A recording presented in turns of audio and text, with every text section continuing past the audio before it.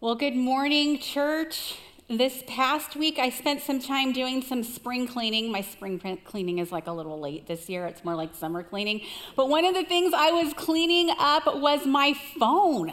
Like the apps on my phone, it was just such a mess. I have so many pages of apps on my phone, and my boys are constantly telling me, Mom, you need to organize those into a folder, put them in folders, but I don't know how to do that, so I just start deleting them all, the ones that I don't use. So you'll be happy to know that after a week of deleting, I only have 185 apps left on my phone. Well, real quick, I want to show you, I got an applause down front, thank you so much. Real quick, I want to show you my favorite app right now. It's called Countdown. And my oldest up there has been away at sports camp for 4 weeks. And so the minute he left, I started that countdown timer that told me how many days, hours, minutes, and seconds it was until he came home. And as of last night, my counter hit 0 because he came home. And now this is no longer my favorite app this morning, okay? But it was my favorite app. I think everyone's got one. So I want you right now to turn to the person next to you and tell them what your favorite app is currently. And if you don't have apps or use apps, you do you. That's totally fine. You don't need to have one, but really quick, turn to the person next to you, tell them what your favorite app is right now.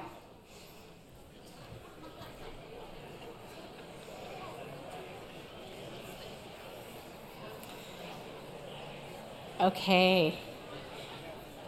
Everyone's got one, I think, right now. Well, I think by the buzz in the room, it would be safe to say that we really like things that make our life easier and a little more organized, right? And apps seem to do that. So get this, to date, app developers have created 8.93 million mobile apps, okay? And just this year, as of right now, there have been 255 billion app downloads worldwide, and that number changes every second. On average, smartphone users have about 40 apps on their phone and access about 10 a day or 30 per month. And as you know, there are a gazillion different types of apps, everything from like banking apps, ordering food, online types of apps, fitness tracking, gaming, music, movies, travel apps. And all of these apps help us make our lives easier and more organized. But here's what I would also add to that. Our dependence on apps and even things like hacks, and I'll just add just the sheer amount of information that we have access to, I think it has given us a little bit of a false dependence on ourselves to solve our problems, right? Like if you've got a problem or a solution that you're trying to find, chances are there is an app or a hack or a help that is going to help you get to the end of that problem, and it's all at our fingertips. And I think that because of the sheer amount of helps out there, we have enough information at our fingertips to give us the ability to self-diagnose, self-analyze, self-teach, self-train, self-soothe, self-promote, self-justify, self-employ, and self-motivate ourselves all on our own, right? Like as human beings, we have kind of evolved with the help of technology into people who can do all the things. And the only person that we ever have to really truly rely upon is ourselves.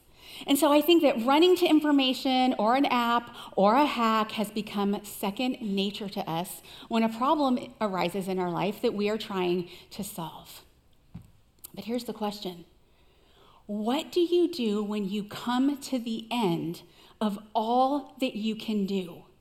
When there are no more apps or hacks or helps to keep you moving through? Like, what do you do when you discover that your spouse has a drug addiction? Well, there is no app for that, right? Or what do you do when the diagnosis comes to you? There is no life hack for that. What do you do when you lose your job? There are apps and hacks that can help you find jobs, but not help you land a job. Or what do you do when you know that your child is struggling with depression or mental illness? There simply is no app for that. And what you start to realize is that there is no good app for any impossible situation that you find yourself in. And what you start to realize is that you don't know how to do everything and you can't do everything on your own. And all of a sudden, that internal thing that we have, that self-reliance, it starts to unravel. and panic and desperation starts to set in. And you know what? No amount of time spent on the Calm app is really going to give you the amount of peace that you need when life hits you square in the face. And I know some of us here, I'd imagine we know what it feels like to come to the end of ourselves. You have had that moment where you discover something or a realization hits home and you ask yourself, oh my gosh, what in the world am I gonna do? There is no easy way out of this. In fact, this situation seems impossible. What do you do when you've come to the end of all that you can do? When you come to the end of yourself and there's no way forward in the midst of your impossible situation? Well, I want to suggest to you this morning, when you cannot app or hack or self-help your way out of a situation, it's time to start name dropping. And that is the name of this series that we're starting today. And I want to chat for a minute about the name of this series, name dropping. What do I mean by that? Well, I think we all know what it is, right? Like if I were to tell you before I became a pastor that I wanted to become a chef, and I told you that I actually had the opportunity to classically train with Julia Child before she passed, what would you think of that? Didn't really happen, but you were maybe impressed for like a split second. You were like, really? That's name dropping, okay? That's what name dropping is. I think we understand why we do it, and I think it's very interesting, the names that we choose to drop. But I also think it's very interesting to look at why we actually do it. Why do we name drop? Well, on a psychological level, we are very simply hoping to elevate our status. Okay, by name dropping, we are hoping to elevate our status into the presence of the person whose name we are dropping. And so name dropping at its core is all about proximity. It's about getting close. There is something deep inside of us that wants to be close to the person whose name we are dropping. And I think right here, it gets at the heart of what this series, name dropping, is all about. But here, just let me say this. When we talk about name dropping in this series, we're not talking about dropping random names of famous people in order to impress each other. That's not what this series is about. When we talk about name dropping, we're going to be talking about something a little different as we walk through the next 5 weeks. And in order to explain to use this phrase, name dropping, and how we're going to use it, I need to talk for a minute about names. Okay, most of you know what your name means, right? You know what your name means? Chances are that when your parents named you, they wanted to give you a name that meant something to them. They might have looked up your name in a book or something and said, oh, I like the idea of that. I want to name my child that. For example, I am a twin. And when my sister and I were born, we were 3 months premature. And so when I was born, I weighed 2 pounds and 14 ounces, and my sister weighed 2 pounds and 7 ounces. So I was bigger than her by 7 ounces, which is a pretty big deal when you only weigh 2 pounds apiece, right? So here we are. This is our picture of when we were born. Look at us, little alien babies. How big our heads are. Guess which one is me? I'll give you a hint. I am not the one smiling. I was a little curmudgeon-y baby. But my mom and dad did not have names picked out. They did not know what they were going to name us. And because Tracy was 7 ounces smaller, she had some catching up to do, and that is my sister's name, Tracy. And they gave her that name because it means warrior. So she had to fight a little to gain some weight. Now, I, however, was a whopping 2 pounds and 14 ounces. Nothing at all wrong with me. And so my mom and dad gave me the name Jody, which means grace of God. So yes, it is true that you are being taught by the grace of God this morning. Okay? And so we choose names based on what they mean and by what quality we want to assign to the thing that we're naming, whether it's a child or a pet or whatever it is they're naming. But for the most part, names are descriptive in nature. They describe something. But this tends to shift a little bit when we're talking about the names of God. You might know God as Jesus, because God and Jesus are one. So when we talk about God, you might also think Jesus. Or you might have heard God be referred to as Father, because that's another common name that we hear God kind of go by. But when we start looking at the pages of the Bible, we see that there are all these other names that we can use to refer to God. And here is what is so interesting. When we look at the 30 plus names of God that we find in the Old Testament, a handful of them, only a handful of them are descriptive in nature, like we were just talking about, like Everlasting One or God Almighty. Those are descriptive names.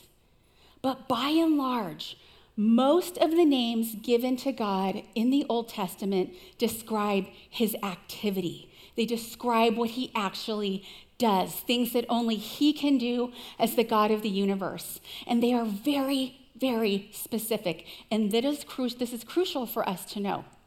Why? Because when we talk about name dropping over the next several weeks, we are talking about dropping these specific names of God, not to elevate ourselves into his presence, to make ourselves look better, but in order to invite him and his activity down into our lives to do the things that only he can do, to do the things that he is so famous for. When we talk about name dropping, we're talking about calling on God to bring his power and his specific activity down into those situations where we have come to the end of ourselves, down into the middle of our impossible, down into the middle of our conflict and our crisis, down into the middle of our burnout and our pain and our despair. And so, CrossWinds, this morning, I just want to ask you, how do you come this morning? Because I know that some of you are carrying the impossible with you this morning. You're in impossible situations. And no matter how hard you have tried to carve a path out of your situation, nothing is working and you are not moving forward. And you have come to the end of yourself. And so I just want to ask you this morning, what would it look like for you to just put down your phone right now with all of the apps and stop relying on all of the hacks and put away all of the helps? Because here is the truth. Whenever you hit the impossible in your life, there is no good app for that. And there is no good hack for that. And there is no good help for that. But I'm telling you this morning, there is a name for that. There is a name. And those are the names that we are going to be dropping throughout this series, because those names are attached to a God who loves you and your family and your friends and your life and your situation more than you ever could. And when it comes to the impossible, he is a God who knows exactly what to do. Amen. I want to show you the first name that we're going to look at today. And I really think that out of the names we're going to look at, I think this one is my favorite. And so I want to show you and read you the scripture passage where this name is found, and then describe the name just a little bit. But let me just set up the context for you of this passage for just a minute, okay? In the book of Exodus, there is this familiar story about a guy named Moses. God's people had been enslaved for like hundreds of years, and they are begging for a way out of this slavery. And so God calls on this guy named Moses, and he says, hey, I need you to go to that Egyptian Pharaoh, and I need for you to ask him to let my people go. Talk about an impossible situation. It's probably not going to happen. And so Moses starts to freak out, and he says, okay, God, if I go do this, if I say yes to this, how is anyone going to know that you're the one who sent me? How are they not just going to think I'm just a crazy person asking for this? How are they going to know that you are the one who has sent me to do this? And God answers this question for Moses, and this is what God says. He says, this is Moses talking, but who am I to appear before Pharaoh? Moses asked God. How can you expect me to lead the Israelites out of Egypt? Then God told him, I will be with you, and this will serve as proof that I have sent you. When you have brought the Israelites out of Egypt, you will return here to worship God at this very mountain." But Moses protested, "If I go to the people of Israel and tell them, 'The God of your ancestors has sent me to you,' they won't believe me.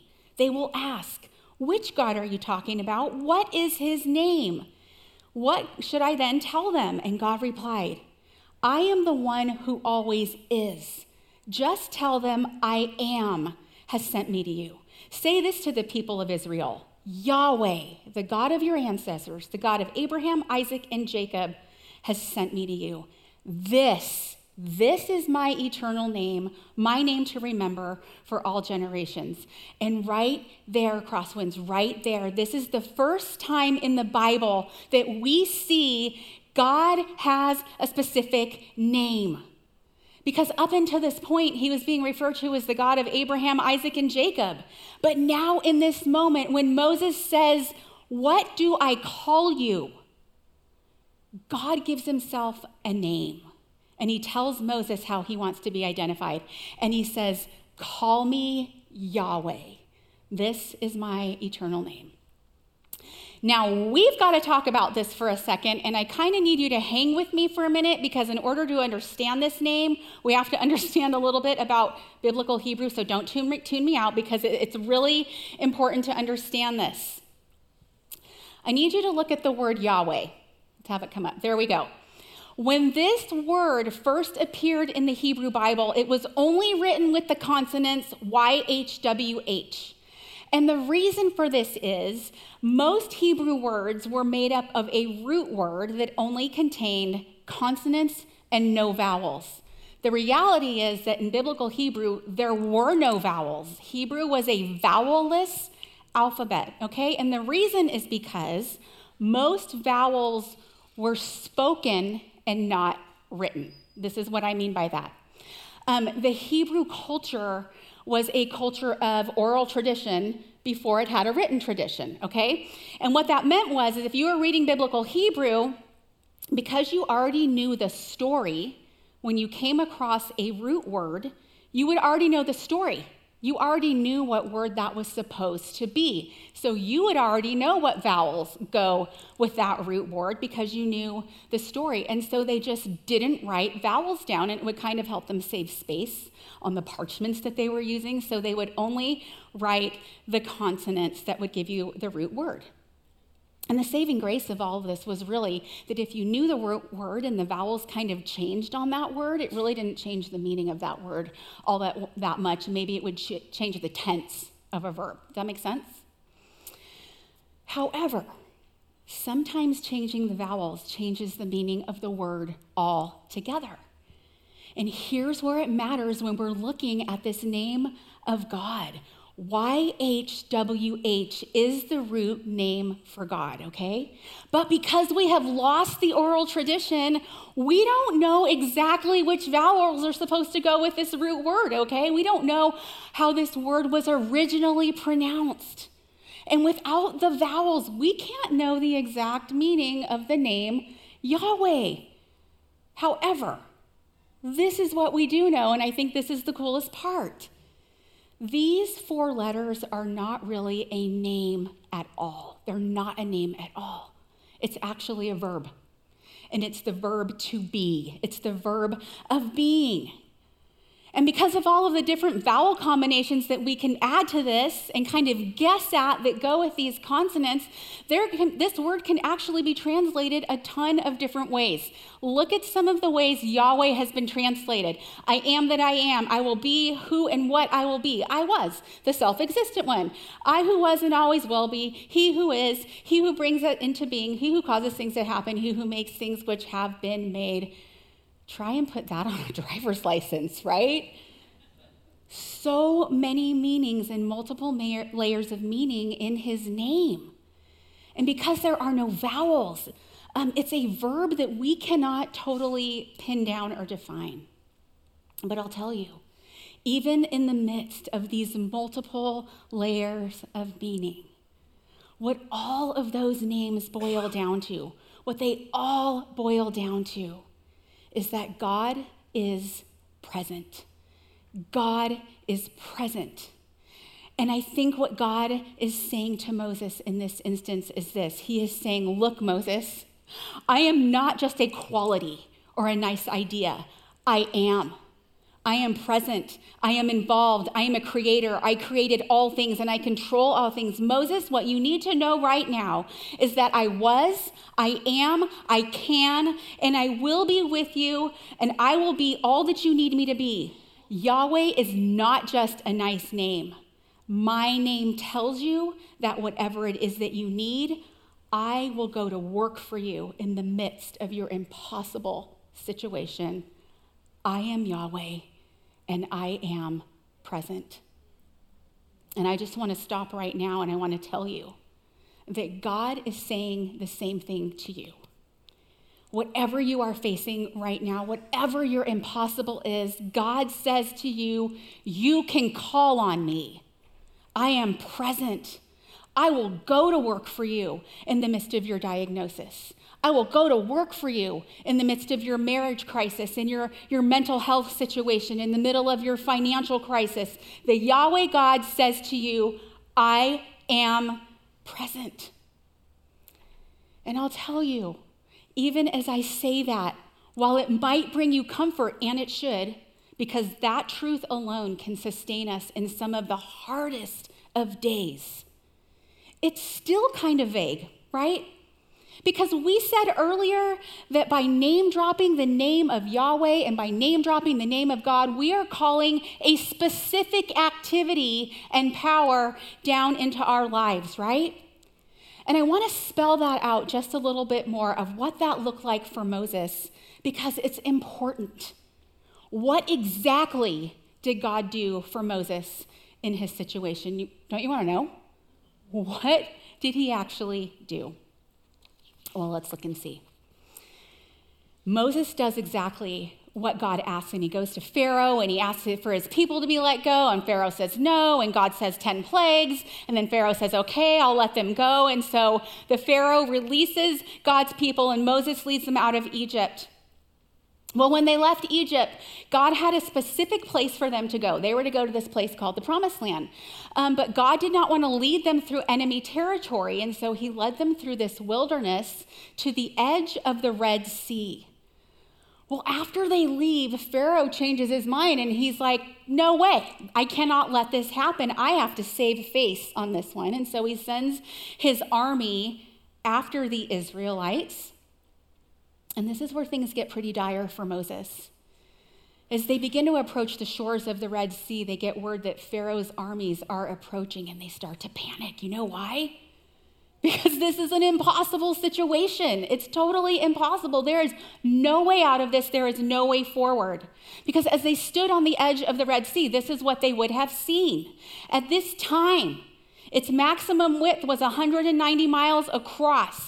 Its greatest depth was 9,580 feet, and its area was approximately 174,000 square miles. We are not just talking about a river that you have to cross. It was a legitimate sea. And what was behind them was the Egyptian army. We don't know how many, but Exodus does tell us that there were 600 of these chariots. And you figure one guy per chariot, right? Or maybe two. 600 to 1,200 guys coming up on their tail, and they're stuck. And it is in the midst of this impossible situation that Moses has some advice for his people. This is what he says. As Pharaoh and his army approached, the people of Israel could see them in the distance marching toward them. The people began to panic, and they cried out to the Lord for help. When they turned to Moses, then they turned against Moses and they complained, "Why did you bring us out here to die in the wilderness? Weren't there enough graves for us in Egypt? Why did you make us leave? Didn't we tell you to leave us alone while we were still in Egypt? Our Egyptian slavery was far better than dying out here in the wilderness." But Moses told the people, "Don't be afraid. Just stand where you are and watch the Lord rescue you. The Egyptians that you see today will never be seen again. The Lord himself will fight for you. You don't have to lift a finger in your defense." And so the advice of Moses in this situation is this: watch the Lord in action. And I love this. Anytime you see that word Lord written this way in Scripture, do you know what word it actually is? It's Yahweh. It's Yahweh. And so Moses is telling the people, Yahweh is here. Moses remembers what Yahweh told him before, that he will be enough for him and that he will go to work from him in the midst of his impossible situation. And so he tells his people, don't do anything. Just stand back and watch. He did not tell them to pull out their iPhones and download the app Savvy Navi so they could navigate their way across the sea.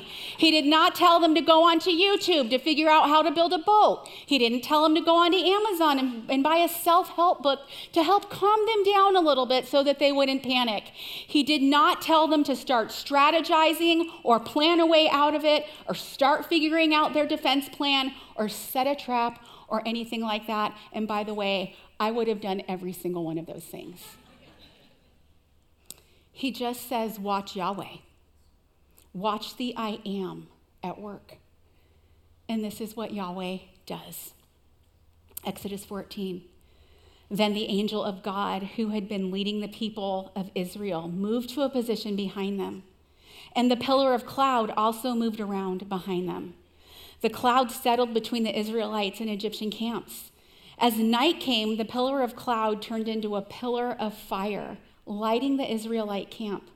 But the cloud became darkness to the Egyptians so that they could not find the Israelites. And then Moses raised his hand over the sea, and the Lord Yahweh opened up a path through the water with a strong east wind. The wind blew all that night, turning the seabed into dry land. So the people of Israel walked through the sea on dry ground with walls of water on each side. And what happens in the midst of this impossible situation is that Yahweh, the I am, he makes a way where there is no way, and Yahweh becomes the waymaker. Yahweh becomes the waymaker. I have a confession to make this morning, and that is that I have a fascination with abnormally large things that should be really small, but that actually turn out to be very big. Like, I love to investigate and research extreme machinery that is really huge, that really should be very small, okay? So let me show you this picture of Big Bertha. This is Big Bertha. This is the largest tunnel boring machine in the world. It's 57 feet wide, 320 feet long, and it weighs 6,700 tons. And once upon a time, this tunnel boring machine actually bore a tunnel underneath the city of Seattle that was 4 lanes long and 4 lanes wide. And here's how it works. While the 57 feet wide head spins, there's like these little 4x6 drill bits on it that also spin at the same time, and they kind of break apart the smaller rocks and things like that this tunnel is boring through. And then there's all these gears on the top of its head that breaks apart the larger boulders. So this thing actually can bore a tunnel underground underneath the city of Seattle at 35 feet a day. Now, that is a lot. Think about the sheer amount of power it would take to cut through that kind of earth, all right? It would take a ton. And so Big Bertha is a massive earth mover. Like, really nothing should be this big or able to move that much earth, but Big Bertha does, and this is fascinating to me. It is fascinating, number one, that she is named Big Bertha and that she is a she. And it's also fascinating to me that we as human beings can actually create and think up these modern day waymakers. But I have to be honest with you, even as I share with you about what these modern day waymakers can do, I almost just want to tell you, so what? Like, so what? Like, am I really standing up here teaching you this morning and comparing that Big Bertha is anything like Yahweh, our waymaker that we find in the Bible? Like, am I really making that comparison this morning? Like, saying that they're comparable? The answer is no. But in all honesty, it's the best I could do. It is the best I could come up with. And you see, for this past week, CrossWinds, I have been really struggling. And I have really been wrestling with figuring out how. How do I explain Yahweh to you? This incredible waymaker. How do I explain this waymaker to the church that I love? How do I get that point across? How do I really show you what God as your waymaker can do so that you will understand and that it will hit home? And as I was wrestling with this week, I very clearly heard God tell me, you can't. Jody, you can't. Because there are truths about me that you can teach. But there are other truths about me that need to be lived.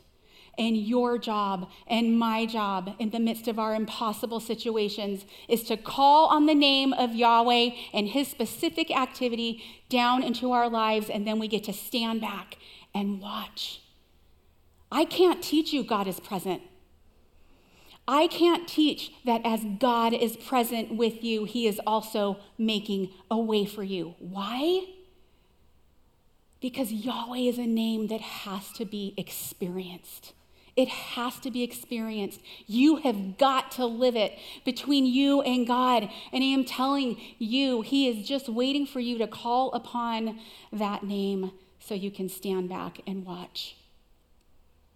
And it goes against every fiber in our being to do that, doesn't it? To just stand back and watch while God does all the heavy lifting. Because again, we live in a culture that tells us you can do it on your own. You can figure out a way by yourself.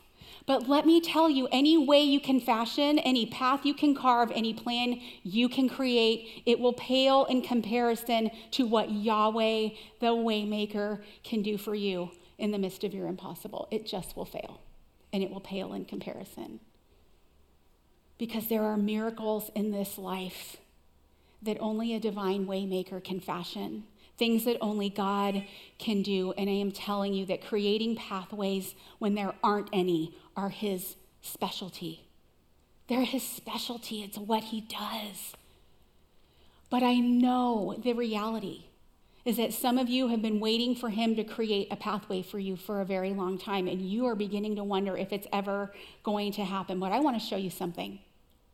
In Isaiah chapter 43, God's people, the Israelites, again find themselves enslaved. They're in exile again, away from their home again, and they're crying out to God again.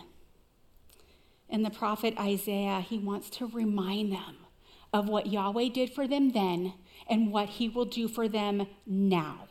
And this is what he says, what Yahweh says. When you pass through the waters, I will be with you. When you pass through the waters, I will be with you. Now, I don't know how you feel about that word through. I would have chosen any other preposition than through. Like my favorite one would be over. When you pass over the water, I will be with you. Like we're just going to pick you up on one side of the water and we're going to take you right over and we're going to drop you off on the other side. I would have chosen over. But God uses the word through. But here's why it's a good thing. The word through tells us that this crisis is not forever. The word through carries movement and progress and forward action. The word through tells us that God is not going to ask you to set up camp right in the middle of your scary waters and where the water is high. You do not have to live there. The word through tells you that this situation is temporary and that when the mighty waters rise in your life, you will get through because God is the one who is making a way. And so for those of you who have been waiting, you are waiting for your pathway. When Yahweh is present, the promise to you is always through. Every single time. Every time. CrossWinds, the God who was and is to come, who created everything out of nothing, who created everything just by speaking it into existence. If that God, Yahweh, can do that, he can make a way for you. He can create a path for you even when one seems impossible. Some of you are in the midst of your impossible, right, as we sit here this morning. And you're so tired. You're exhausted. You're discouraged. You have come to the end of all that you can do, and as you sit here this morning, you're just done. There's nothing left. And you are asking those same questions that the Israelites asked as they sat on the shore of the Red Sea that day. Is this situation hopeless? Is it impossible? Is there a way home for me? What would it be for you right now to call upon Yahweh, your waymaker, and then just stand back and watch? And maybe not just stand back and watch, maybe just anticipate and trust that God is going to work for you right this minute, making a way where there isn't one. I want to help you do that right now. I actually want to name drop over you this morning. And so I'm going to pray a prayer over you. And it's got the name of Yahweh all throughout it. And every time you hear me say the name Yahweh, I want you to own it for yourself. Claim that over your life. That as you say the name Yahweh, as you hear it, you know that God is making a way for you. I want you to just sit for a moment, maybe just close your eyes. This is what God says to you, CrossWinds, this morning. I am Yahweh, your Holy One. I am your King. I made a way through the sea and a path through the mighty waters. I drew out the chariots and horses, the army and reinforcements together, and they lay there, never to rise again. I made a path for the Israelites, and I, Yahweh, will make a path for you too. This is my promise to you. Forget the former things. Don't dwell on the past. I am Yahweh. I am doing a new thing for you. It is springing up right now at this very moment. Do you see it? I, Yahweh, am making a way in the wilderness and streams in the wasteland. Trust me. Stand back and watch and see what I will do.